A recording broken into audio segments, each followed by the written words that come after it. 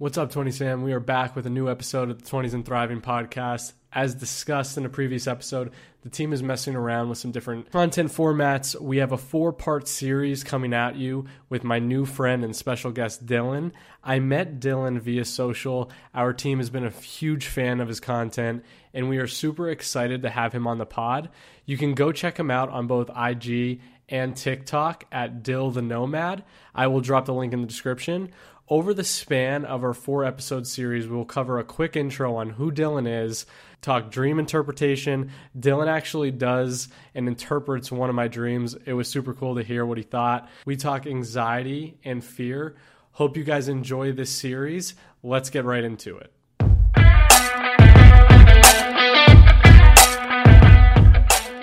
Well, Dill, I appreciate you again for jumping on the podcast.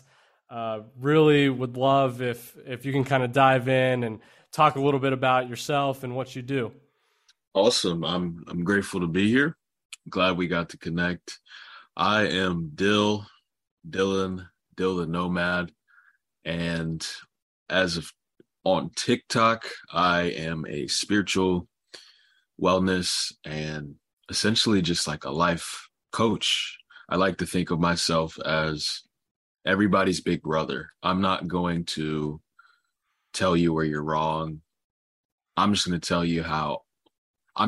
you my experiences and how I moved through it and what I learned. That's not my job to tell you what you're doing is right or wrong. I'm just here to listen. And I share my truth. I do many things. I make music, create content. So it's hard to pick exactly one thing to say I do. I think the one thing in life I do very well is I do me.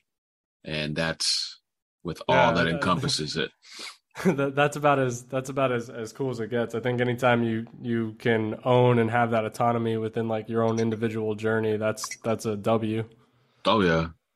It's hard to do because we want to be the highlight version of ourselves. We want to be everything that our dream and our fantasy of our identity is. We want to be that to the fullest. And sometimes we don't want to admit where we fall short, where we come up short. Sometimes we don't want to accept our weaknesses or our flaws or even admit them. And even though it sounds cool saying I'm 100% me all the time, that comes with the battle of even knowing who me is. That comes with the acceptance of where I fall short and what I need to work on. And so as glamorous as it sounds, it's probably one of the hardest things you can do in life. Yeah. Do you feel as if you always live that way, or do you feel like as you've kind of gotten older and have had more experiences in your life and things happen, is that something you kind of grown into from a mentality standpoint? I definitely think I had to grow into it. Okay. Starting out as a child, you really don't know who you are. You really don't really think for yourself. Mm-hmm. Your thoughts are your parents, the culture around you, your teachers, your friends. And we all, I think, hit a point in life, at least we should, where we just say, screw all that. Literally forget all that. Who am I? What do I believe in? And that is probably the scariest moment of your life, but I truly believe that's the first step you take into discovering yourself and actually living unaffected by everyone else. Yeah. And when do you think that happened for you? Was it you after high school, or was it even further out? It was after high school. I could give you like specific moments. There was, I want to say in college is when it really took shape for me. So, junior year of college, I moved off campus. And so for the summer before that junior year semester, I was living by myself, my own apartment. This is the first time I was really working, paying bills, and this is the first time I was really alone. Yeah. And after like 2 to 3 weeks of doing this routine, I just came home one day and had this huge existential dread, just like, why am I doing this? Why does this matter? I'm alone. I'm looking around. I'm like, there's no one here. I can't call anyone and have them alleviate this feeling.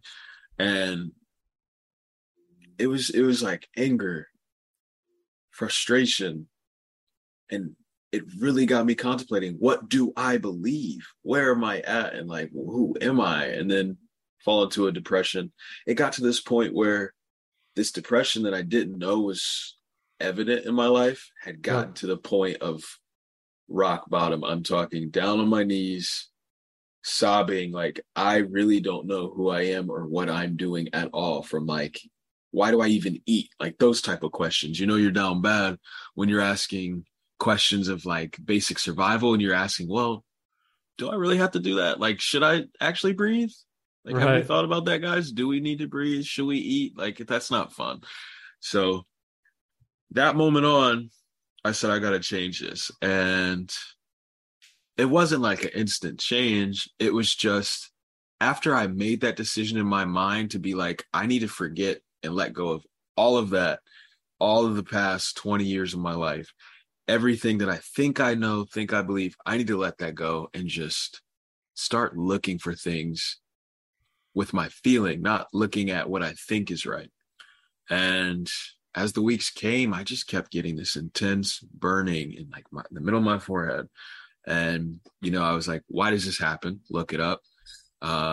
Some places said third eye awakening, third eye opening. So I dived deep into that. And to make it short, to make the conclusion short, I learned about myself by jumping down that rabbit hole. As cliche as it sounds, you have to dive deep and you have to jump no matter where the rabbit hole takes you. And you have to see where it brings you, because that journey is going to tell you who you are. That journey is going to show you who you are.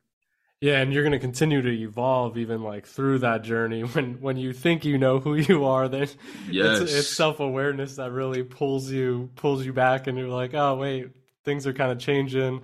I'm changing, and you kind of evolve as a human. I really like that. I think you make a really good point.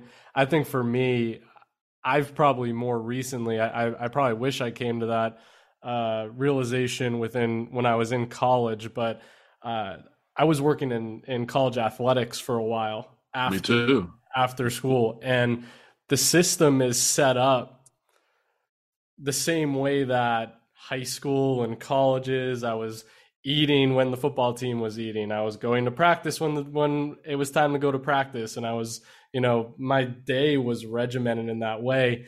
I eventually went a different career path and started working for an agency, which I had a lot more autonomy in, and started building. I was a business builder of sorts, and I was like, who am I? And like, what do I want to be doing? Is waking up at 6 a.m. what I want to do? Or is it just like what I've been doing for so long now that I'm just doing it? And we've been conditioned. Like you said, like, what do you even like to eat? And it's like, that was all handed to me before. And it's a great thing, but you take it for granted, and you can lose yourself within that like echo chamber that you're living in. It's within that cycle. It's a pattern. To bring it to deep psychology and give you facts, 90% of our life is controlled by habits, and subconsciously we are controlled by those habits. We don't have access to those habits, but if we live our life by habit, we're creatures of habit, and 90% of our habitual actions take place in our subconscious, which we don't have access to. In a sense, we really aren't in control of anything. Right. The only control we have is the choice to break those habits. And what happens when you have a day outside of your routine where you're doing something new or something pops up last minute? What do you feel like? You feel agitated. Your first initial instinct is to be frustrated, to be combative, to be defensive, to resist that. And it's simply because your brain is wired for survival. And the best way it knows how to survive is to do something it knows it can do over and over again. Yeah, that routine. That routine. And there's beauty in it. Like we could sit here and demonize it, but there's beauty in it because there's a balance. You can't have all chaos with no sort of structure. You can't have 100% structure with no sort of wiggle room. Right. That's literally, I feel like that's the secret. That is the secret. It is about striking that balance. I think for me, I've lived in chaoticness in some of the previous work that I've done, and when I started building some of the routine around it, the chaos kind of helped because I don't go into like flight or fight, mode, and that balance to be able to kind of deal with both sides of it, I think is good because you do need to build habits, to build a strong foundation to do the things that you want to achieve in your life. I hope you all enjoyed today's episode. Again, we are trying out some different formats. You can leave a review by clicking the last link in the description. Your feedback is always appreciated. It helps our team get better and deliver content that is more tailored towards you. And don't forget, check out the other episodes within this series and have an unbelievable day. Thrive on.